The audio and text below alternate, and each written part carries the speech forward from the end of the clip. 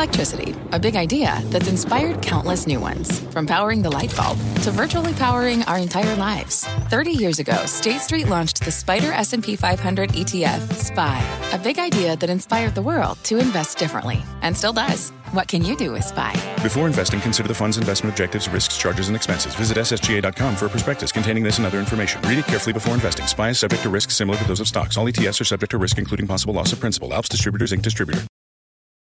I'm Deirdre Boza, and you're listening to CNBC's Tech Check. Our show is live weekdays at 11 a.m. Eastern. Listen in. Good Tuesday morning. Welcome to Tech Check. I'm Carl Quintanilla with Deirdre Boza and John Fort. Today is the Microsoft Activision deal going to come down to Call of Duty. We're going to break down Microsoft's olive branch to Sony today. Is there uncertainty at the top of Salesforce? Stocks at its lowest level since March 2020. Got two key executives recently departing. Later, Binance tries to correct the narrative, and two Wall Street firms with opposite tacks on crypto, D, and that's not counting what Jamie Dimon said about it this morning. We're going to get to all of that and some more headlines in crypto, but take a look at the NASDAQ, down another 1.5% today. Weaker start this week. And let's start, Mike Santoli, with the divergence in small cap tech versus the mega caps.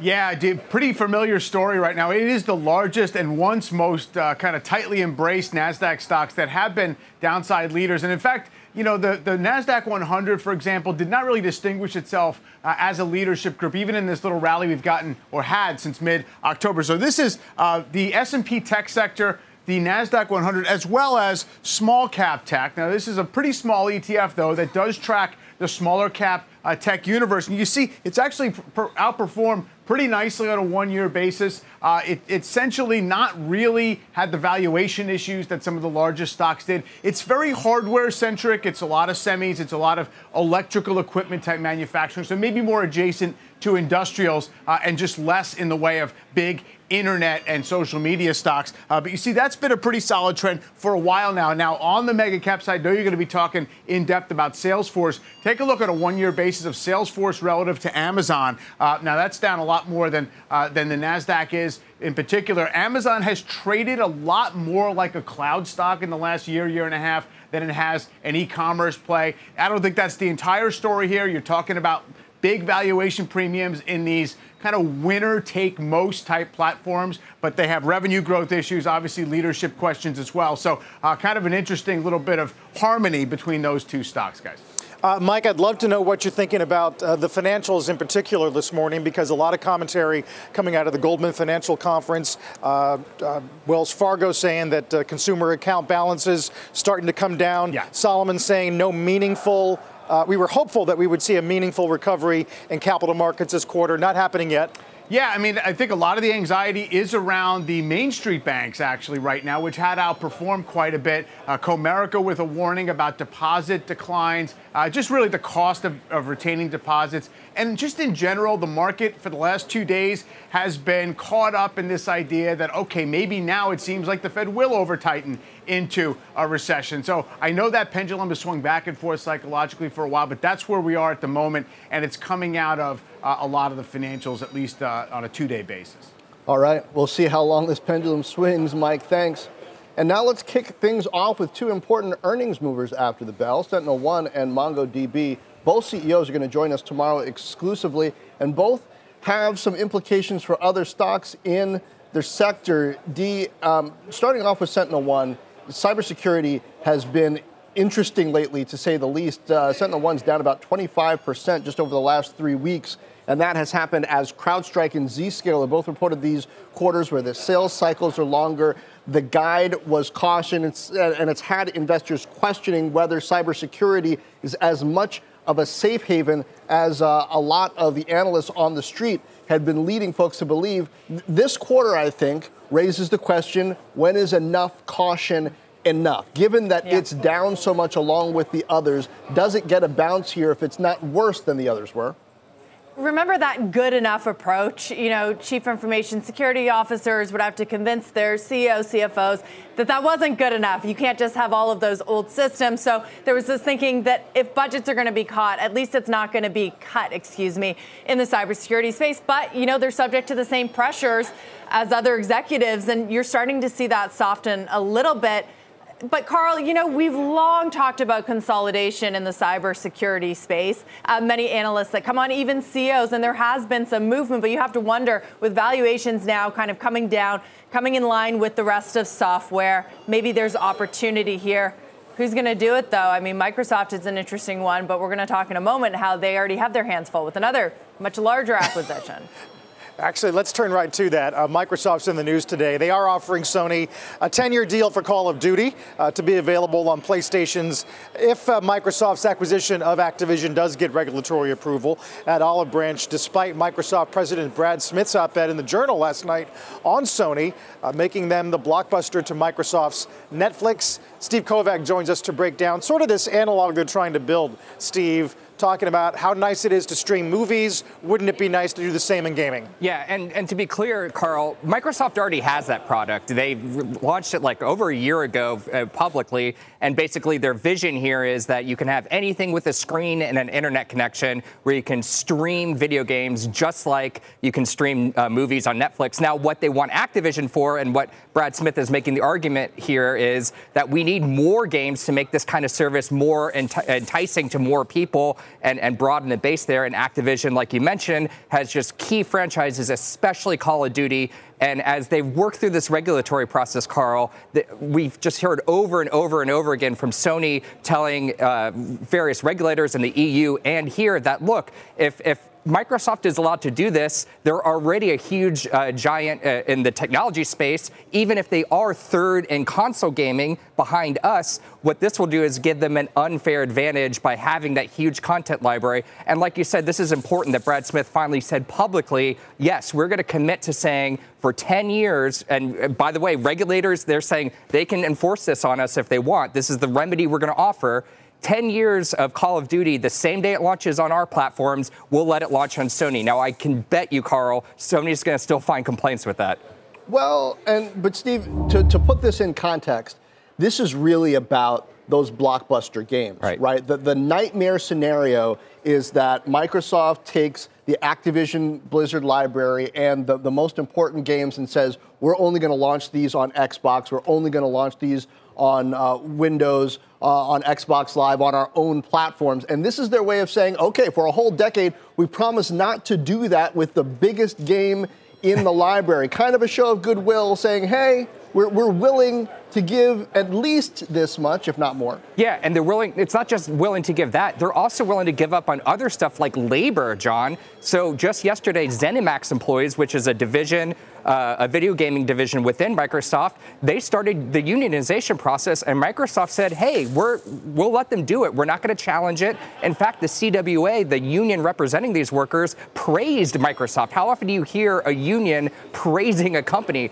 So they're doing all these good faith efforts like the Call of Duty situation with Sony and this labor issue. They're saying just to alleviate any concerns that have already been brought up and kind of preempting any potential lawsuit that they're expecting to come out of the FTC. On the exclusive front, though, look, I will just note that Sony also has their exclusives. That's what sells consoles. Sony is the #1 leader in consoles because they have really good exclusive games that you can only play on PlayStation. Microsoft does that, too. They bought another video game company called Bethesda, and they're about to launch a really highly anticipated game called, I'm blanking on the name of the game, but anyway, it's a space game that they're going to put only on Xbox, and that's angering a lot of people, too. So everyone's pointing their fingers here, but no one is adhering to what they want exactly, John. Right. And Steve, it's funny. There's so many mentions of Blockbuster, by the way. Did you notice that? I think Brad just mentioned it twice in that op-ed. He said Sony's as excited about this deal as Blockbuster was about the rise of Netflix. I kind of miss Blockbuster. But anyways, what objections would Sony have remaining here? Is 10 years in their mind not enough time? How do you think they would maybe respond to this? Yeah, so the other part of it that they've also complained about is just the benefit that this deal does to Microsoft's cloud business overall. So they're claiming, look, we have this unfair, or Microsoft has this unfair advantage in cloud already. Sony has a kind of similar service, but because Microsoft just has those chops that Sony doesn't, any benefit to Microsoft in that space, in that cloud gaming space, is going to be hurtful to Sony. And so that's what they'll continue to focus on. And who knows, they may say 10 years isn't enough. It needs to be indefinite. It's interesting, Steve, the idea that normally you try to satisfy regulators' concerns. In this case, you're really trying to satisfy a rival's concerns who obviously have a big a direct tie, or at least an open phone line to the regulators. Yeah, that's right. And it's not just the regulators. I mean, look, there's stuff being brought up in this case from day one when they announced it. First of all, the FTC on the same day announced they're going to go after mergers just like this. You can say it's wrong or not, but this idea that big companies shouldn't be allowed to buy other big companies. On top of that, other concerns from regulators and lawmakers about, like I was saying, the labor issue. So all these other issues like exclusives are being kind of tossed into here, and we're seeing Microsoft kind of give leeway to those because strictly on an antitrust basis, like that's not how these deals are typically judged, but it seems like they may be judged that way this time. Yeah, and it kind of underlines the idea that this is going to have important implications for the rest of the space. If you think you're going to see more consolidation beyond this, what happens now? Oh, everyone's watching it, Deirdre, yeah. Steve, thank you so much for being with us. Great breakdown, a resident gamer and gaming expert.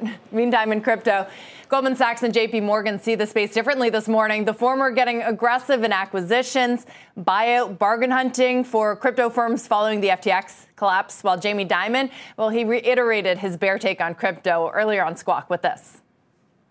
Crypto is a complete sideshow, okay? And you guys spend too much time on it, and I've made my views perfectly clear about crypto tokens are like pet rocks. And there's and people hyping this stuff up. And all of this while Binance's CZ takes to Twitter to correct the narrative on his role in the FTX fallout. Kate Rooney joins us now to sort through all of this. A lot there. I do want to get to Dimon, but first, I was looking at that CZ thread.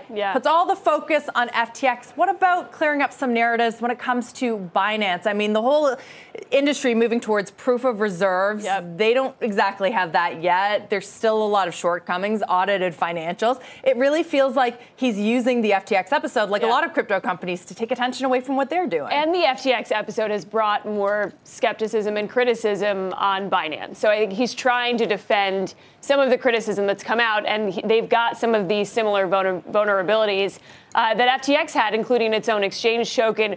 There are proof of reserves, but there's a lot of questions around that and trust in this industry. He is trying to still take shots at FTX. One point he made was really, if a tweet brings down your company, it's probably not our fault. So he had some pithy words on that, but there are a ton of questions about Binance and the stability. They are now by far the biggest global exchange with about 75% of global trading volume. Yeah, Kate, so Bitcoin is now at right about 17,000 even, which is below 20,000 for sure. And I take issue with Jamie Dimon's pet rock metaphor here. I think it's more like Chuck E. Cheese tokens.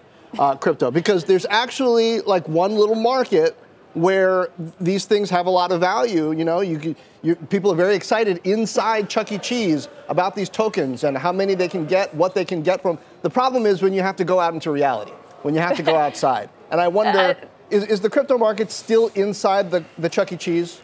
Right. That's a great analogy, John. Very niche market still, and those within the Chuck E. Cheese market, to use that analogy, still see the value. They still talk about, really being bullish in the long term. And it's funny to take it back to Jamie Dimon for a second. He made the pet rock joke. He's been really skeptical and critical of cryptocurrencies themselves. JP Morgan and a lot of the bulge bracket banks have massive blockchain teams. They've got this group called Onyx internally at JP Morgan. They've got about 200 employees.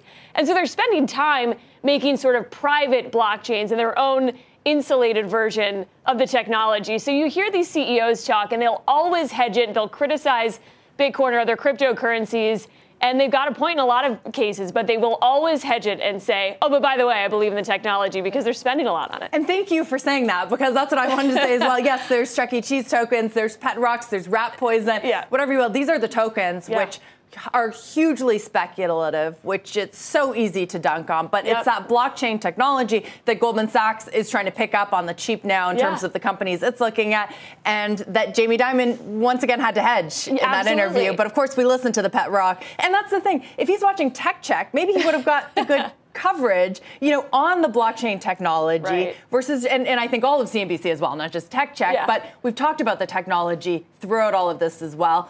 Less so the tokens, all the different kinds of tokens. Well, it's interesting. You talk to some of the people internally that work at either Onyx or Morgan Stanley or Goldman Sachs and their blockchain group. They sort of feel isolated and ostracized. So these CEOs have to be careful not to lose that talent. If they do actually believe in this technology, they can criticize some of the cryptocurrencies, but JP Morgan lost Christine Moy, who was the head of their digital asset group. They've got to be careful to conserve talent and be able to hire. On the Goldman Sachs front, as far as them looking for potential deals, part of this may also be what they call acqui-hiring. So buying a startup on the cheap and saying, oh, you've got some brilliant engineers that know about blockchain. Maybe we'll buy this company for a discount and then bring in the talent. So you've seen that happen more and more. Which is an important thing to keep an eye on. Not to say that that's not overhyped as well. Yes, it can be. We're still looking for those really solid use cases, but so are they. Yeah, right. Kate Rooney, thanks so much for being with us. Carl.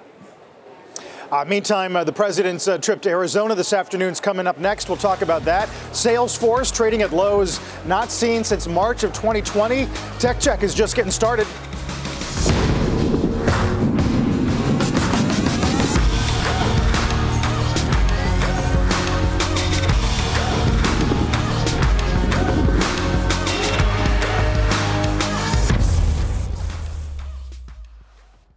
Canva presents Unexplained Appearances. It was an ordinary workday until... that presentation appeared out of thin air. Also, it's eerily on brand. Wait, did that agenda just write itself? Words appear, making this unexplainable case... Unexplainable? It's Canva's AI tools. I can generate slides and words in seconds. Really? The real mystery is why I'm only learning this now. Canva.com, designed for work. What does it mean to be rich? Is it having more stories to share or time to give? Is it being able to keep your loved ones close or travel somewhere far away? At Edward Jones, we believe the key to being rich is knowing what counts. Your dedicated financial advisor will take a comprehensive approach to your financial strategy to help support what truly matters to you. EdwardJones.com/findyourrich. Edward Jones, member SIPC.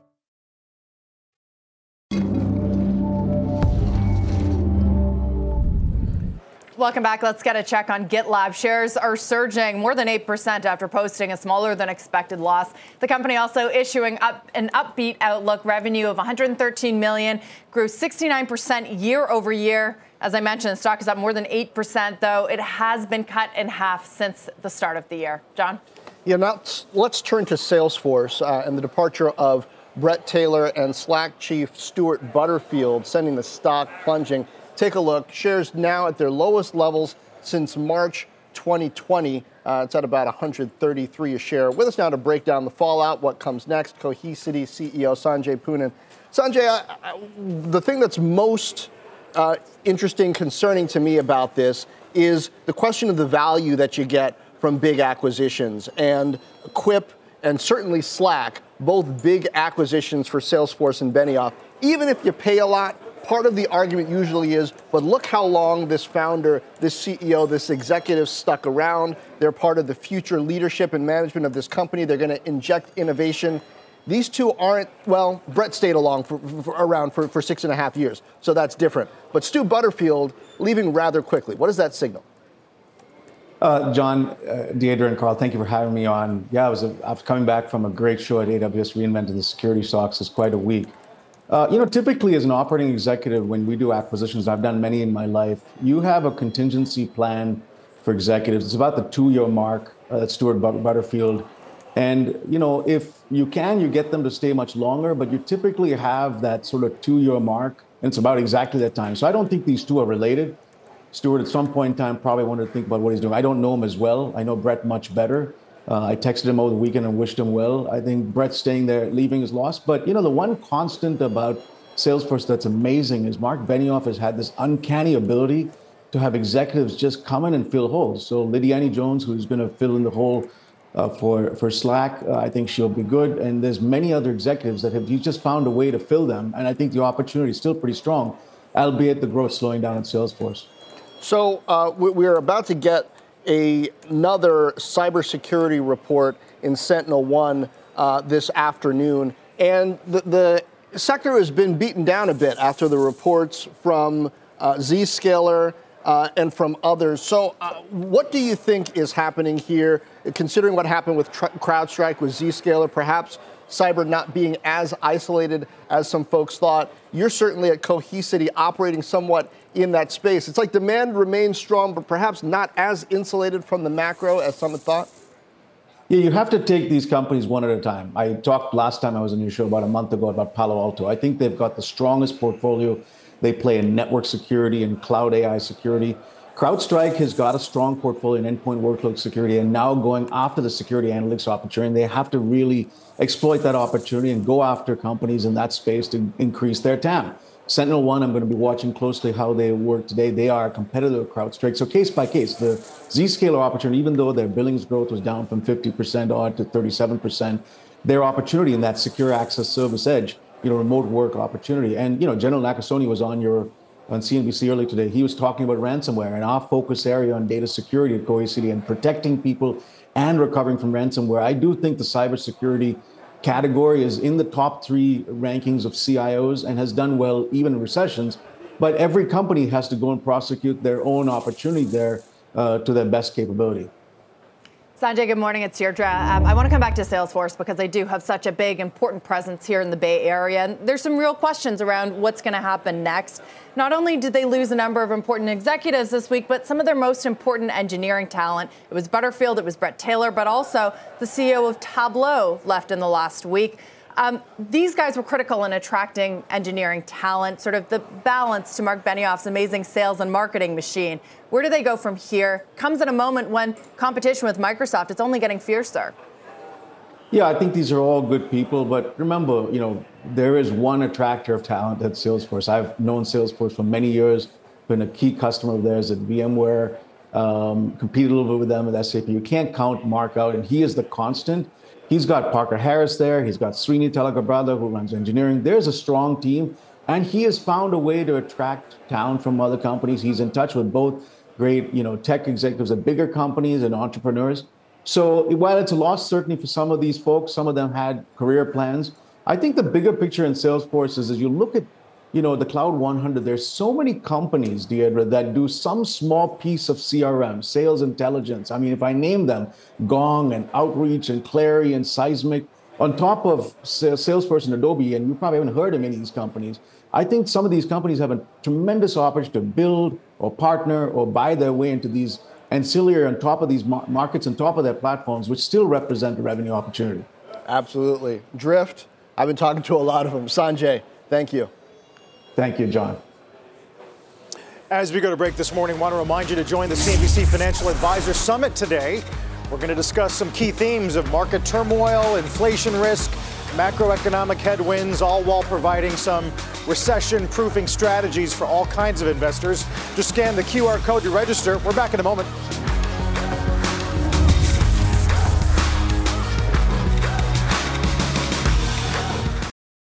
Welcome to the Canva guided meditation for stress at work. Impending deadline? Generate Canva presentations in seconds. So fast. Brainstorm got too big? Ooh. Summarize with AI in a click. Writer's block? Release with Canva Magic Write. Magical. Stress less and save time at canva.com. Designed for work. Good Tuesday morning. Welcome back to Tech Check. I'm Carl Quintanilla with John Fort and Deirdre Bosa. In a bit, we're going to check in on the chip sector under some pressure today as the president goes to Arizona. Another big investment in manufacturing taking place in this country. In the meantime, Dow's down 250. Let's get a news update with Kristina Partsinevelos. Thank you, Carl. Here's what's happening at this hour. Hate crime and murder charges have been filed against the suspect in the Colorado Springs gay nightclub shooting. Anderson Lee Aldrich is accused of killing 5 people and wounding 17 others before he was wrestled to the ground and beaten into submission by patrons of the club.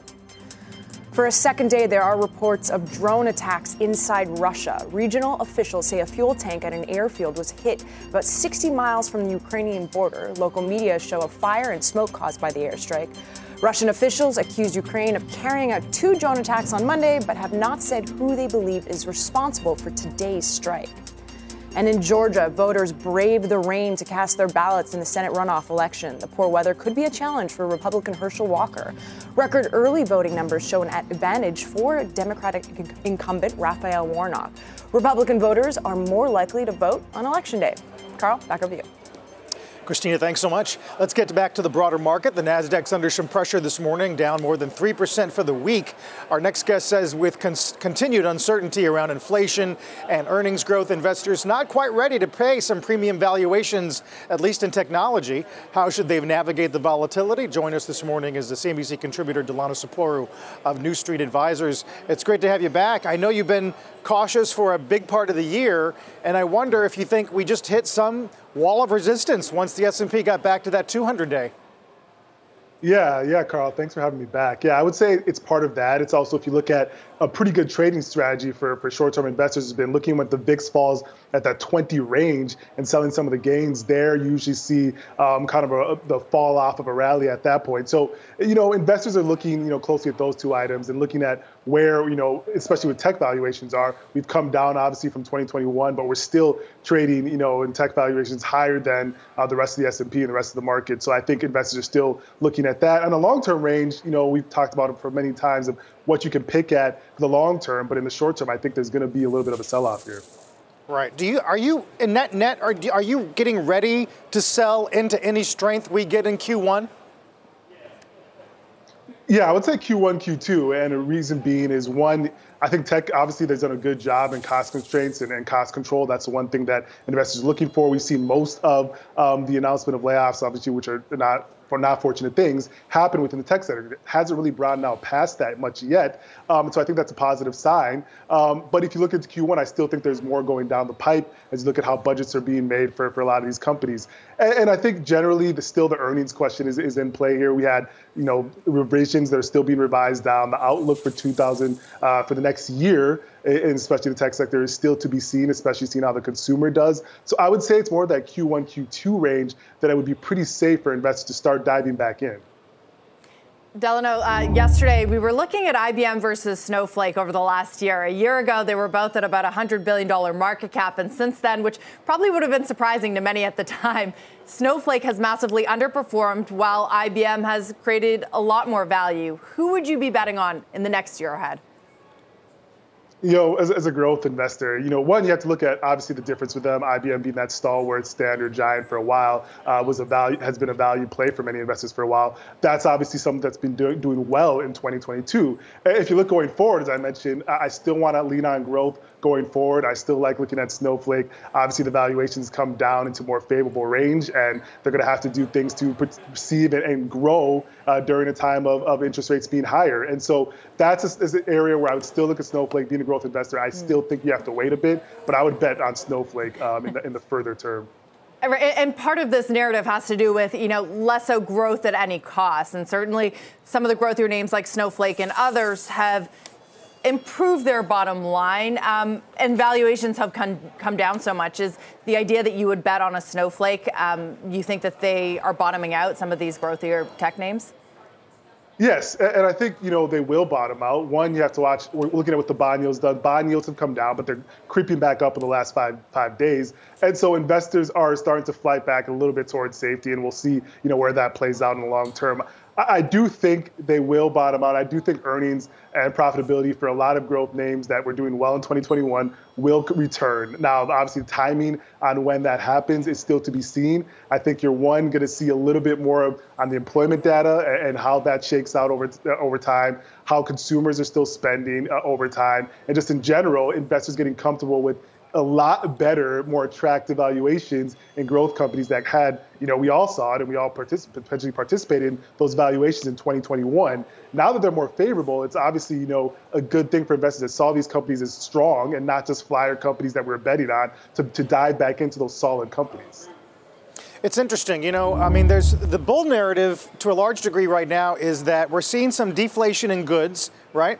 But wages are sticky. So your consuming power is getting a bit of a tailwind, which is the opposite of what happened earlier in the year. And I wonder if that leads you to favor names in tech, at least, that are more consumer facing than, say, enterprise.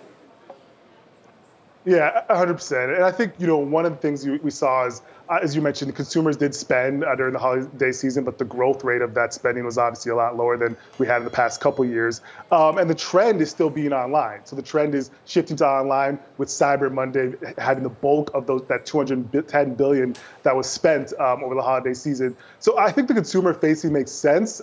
You will have to, we're still seeing wages not on pace with inflation. That's an issue that I think is going to continue to play out. But consumer, as mentioned by Jamie Dimon earlier this morning, still has plenty of savings. It's still, everyone that there's job openings in comparison to people looking for jobs. We have much higher job openings. So consumer is still strong. And I think you see enterprises ratchet back down on costs and kind of tighten the belts while the consumer is still spending a little bit. So that would play favor to consumer-facing side of tech companies rather than those enterprise-facing side.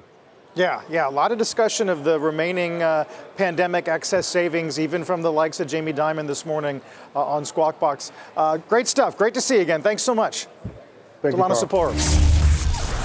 After the break, Meta warns it may remove news from Facebook. Plus, some employees claim they are not getting promised severance. That story is up next. Back in 2.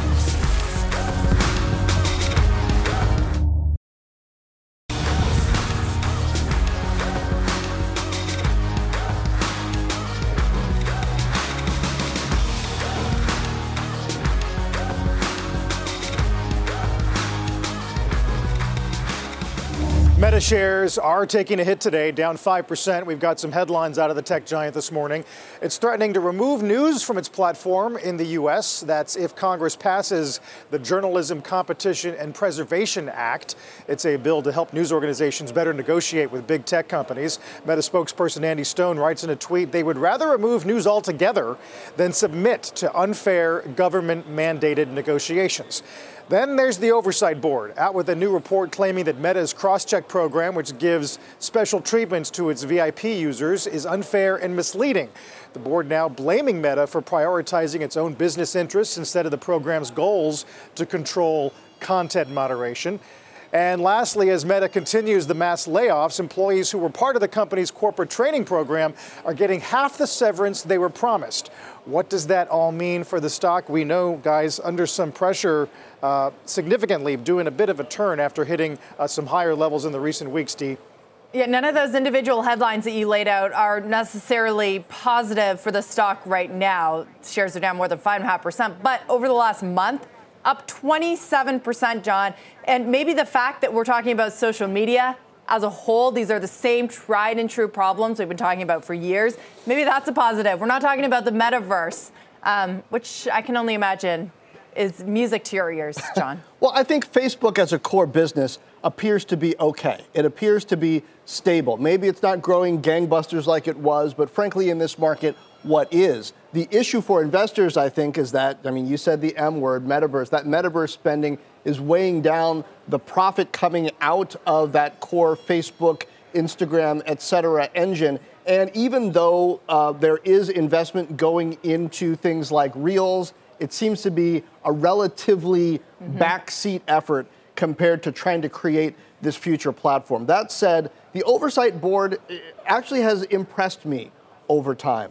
This is not a kid gloves ruling on how cross-check worked. It has, I think, implications for social media writ large, and I think people are going to look at Elon Musk's actions in Twitter and how it treats people and organizations with privilege through partly the lens of the Oversight Board. And so, Carl, I think in a way, something that a lot of people looked askance at, this Oversight Board, I think it's coming out with rulings that could have implications for these organizations and for investors. I would agree, especially since we didn't know what a board makeup would look like. Now we know what it's like when there is no board at all.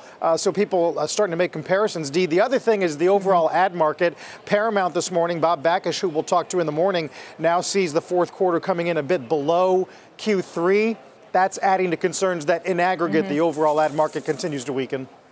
Absolutely. And you've got Netflix and Disney's ad-supported models coming online, which could take dollars away from the likes of Meta, Google, some others. But in terms of that stock price, John, looking like a value play still. You look at the forward PE ratios, and it is just so far below. Even a Google's at 20 times forward PE. Meta, Facebook is at 12. Yeah, be careful, though. You can always spend more. They can always spend more. And Still to come, Taiwan Semiconductor investing $40 billion to build new chip plants in Arizona. We're going to have more on that and how it could disrupt the competitive landscape. Stay with us.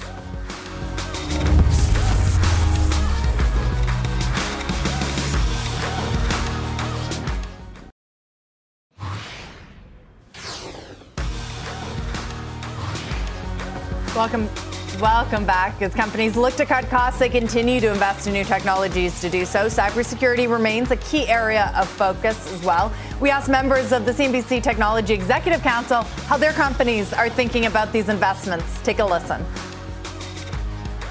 Companies that are going to be successful, demonstrating relevance, demonstrating tangible value, and growing are the companies that are investing in technology. With the proper mindset and the proper talent and culture, technology can be an incredible enabler to ensure success. There also will just be a constant ability to innovate in these new areas and really outpace, and that's really cybersecurity at the end of the day, right? Is all about that continued innovation. We're always trying to keep on top of technology, so we're going to look at what does an autonomous vehicle look like, what does it look like to build out a LoRa network and put sensors on. And what we see specifically in cybersecurity domain is that our domain will continue to rise in importance.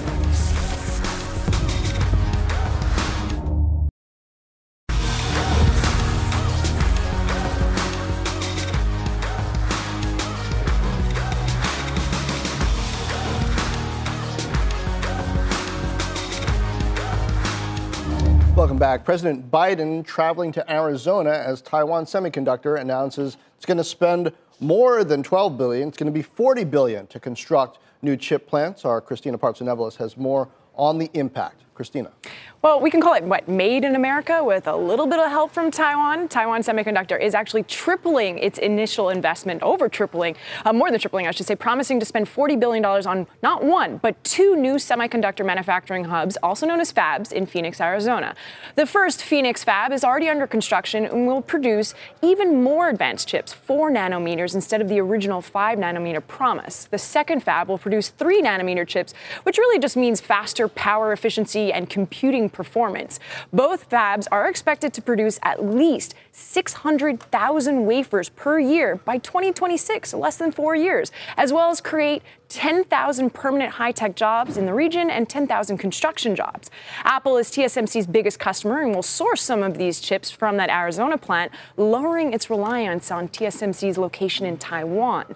Later on today, Apple's Tim Cook will accompany President Biden at the Phoenix fab for a little press conference. The CEOs of both NVIDIA and AMD will also be attending to discuss their partnerships with TSMC. Keep in mind, though, these two fabs will offer the most advanced chips in the United States. TSMC's Taiwan plant will be producing even more advanced chips. Which is a key point. Kristina, thank you very much. Thanks. Let's stick with chips. Joining us now for more on the supply chain for semis, Bernstein Managing Director Stacy Rasgon. Stacy, do you see this fab in Arizona as sort of a hedge against any kind of China conflict? If you do, is it a good one, considering that they won't be building the most or manufacturing the most advanced chips? Well, I mean, it's a hedge in the sense that I think it's a good thing to diversify the supply chain somewhat, and that's the whole point of the CHIPS Act and everything else. At the same time, you have to put these numbers in context. Like, they sound very big. They're actually not very big. So 600,000 wafers a year by 26 is like 50,000 wafers a month. TSMC has well over 1 million wafers a month of installed capacity today, and they'll have even more by 2026. So it's like a low single-digit percentage of TSMC's entire install base, which, again, it's fine. Like, you got to start somewhere. But I just want to like sort of put that in context. Yeah. At the same time, it is in some sense important. Taiwan is in an increasingly sort of like untenable geopolitical, environment over there, and the world is effectively dependent on Taiwan for leading edge semiconductors, and so you got to start somewhere. Like at any beginning to this, I think is helpful, and so I think that's the whole point. Right, but obviously TSMC is still a Taiwanese company. What about Intel? Where is Pat Gelsinger in terms of his plans, his ambitions to manufacture chips also here in the United States? Yes, I mean, he's also building a factory in Arizona. He's building a packaging plant in New Mexico, and he's also building, a complex similar to what TSMC is doing in Arizona. Pat's and Intel's going to build that in Ohio. And so the Arizona site, I think, for TSMC ultimately can support something like 6 fabs. I think the Ohio complex for Intel, they're going to supposedly start with 2 fabs and eventually could go as high as 8. And I think Intel's talked about a $20 billion initial investment. It could go as high as $100 billion over a longer period of time.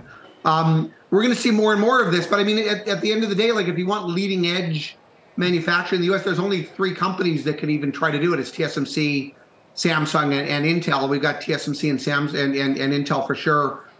Building out over time what could be large complexes. So, Stacy, what it comes down to, I take it, is execution. Can Intel actually execute at the high level that they're promising with the leading edge semiconductors that they say are going to come out of these fabs? Because if they can, and they're in the U.S., and relatively speaking, it's not a huge supply, so it's not necessarily going to contribute to global oversupply, particularly at those process nodes, then it would be successful. But the question is, hey, TSMC and Samsung have a track record at doing this on the foundry level, and Intel does not. And so, for example, look at who's at the announcement with TSMC today. It's actual customers, right? And so this is the important thing. You don't really want to have to like dig a hole and throw $20 billion or $40 billion in or whatever it is and then sit around and wait for customers to come around. Well, but Intel has said that AWS, right, and Qualcomm, they've thrown in and said that they'll be there. No, they didn't. So AWS is packaging, and Intel's building a packaging plant in New Mexico. They actually do have very good packaging IP. In terms of everything else, we've got names in a spreadsheet, right, for Intel. It's like, oh, yes, we'd be interested in exploring. And by the way, anybody that needs leading-edge manufacturing capacity would be interested in exploring Intel as a source. Anybody would want an alternative source of leading-edge capacity because you don't have a lot of other sources. At the same time, whether or not Intel can do it, I mean, call me in 5 years. I don't know. But TSMC, if they can build these factories here in the U.S., they'll have customers to put volume in there, like guaranteed. I'm convinced of that. Like, you've got Apple, you've got NVIDIA, you've got AMD. I don't know who's going to be in these Intel fabs, like if and when they actually build them. I don't know. Call me in 5 years. I'll ask you, Stacy, we talk about a lot of things where there's policy-led demand, either infrastructure or the CHIPS Act, is where we find the labor. Do you think that's going to be a material question once this thing opens?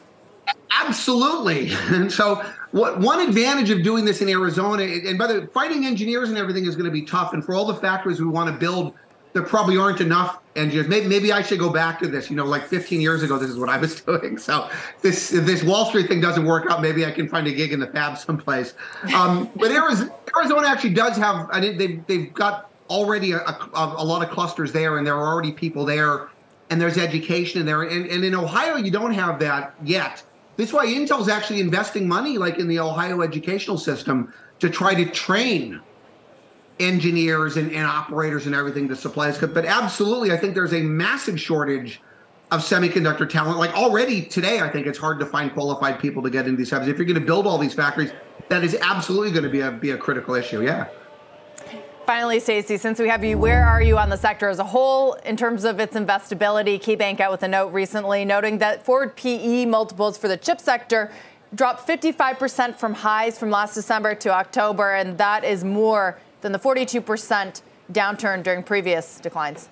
Yeah, so that note was from a couple of months ago, and multiples have probably come up a bit since then. The reason is we've actually started to see earnings cuts, and the stocks have actually held in mostly reasonably well in the wake of those cuts. So when earnings go down and the stocks go down, don't count as much, the multiple goes up.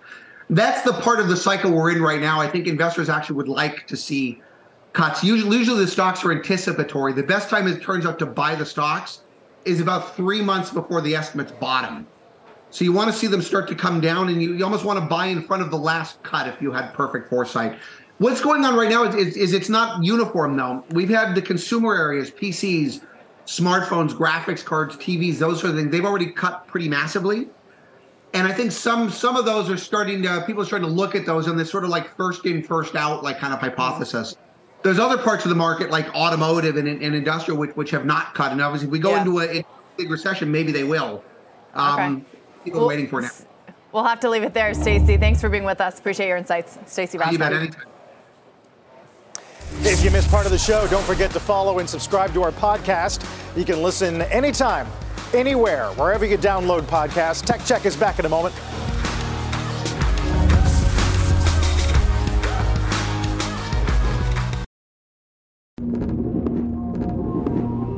One more thing before we go, and that's Apple announcing Apple Music Sing.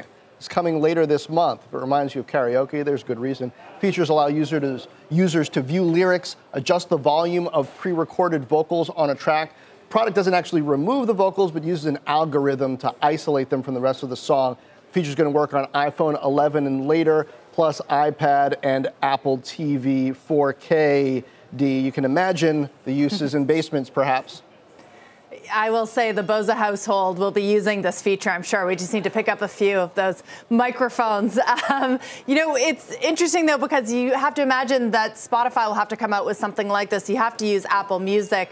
Carl, our audience may not know, though, that John is a very good singer. So I don't know if in the Fort household they're going to be using it. And Carl, with a healthy appreciation of all things music. But I haven't heard you sing. We may have to get me and John doing maybe some Hall & Oates. I don't know. What do you think, John? Dr. Dre and Tupac, also an option. Okay. There's a whole universe of possibilities. Viewers can look forward to that. Meantime, a very busy week continues in the morning with productivity and labor costs. Let's get to the judge and the half. You've been listening to CNBC's Tech Check. You can always catch us live weekdays at 11 a.m. Eastern. This podcast is supported by FedEx. Dear small and medium businesses, no one wants happy customers more than you do. So you need a business partner just like you. Like FedEx, who understands your passion for serving your customers because they have the same commitment towards you. That's why FedEx offers you picture proof of delivery, packageless and paperless returns, as well as weekend home delivery to 98% of the U.S. on Saturday and 50% on Sunday. See the FedEx service guide for delivery information. What's more, FedEx Ground is faster to more locations than UPS Ground. Trust FedEx for timely deliveries. See what FedEx can do for your business. Absolutely, positively FedEx.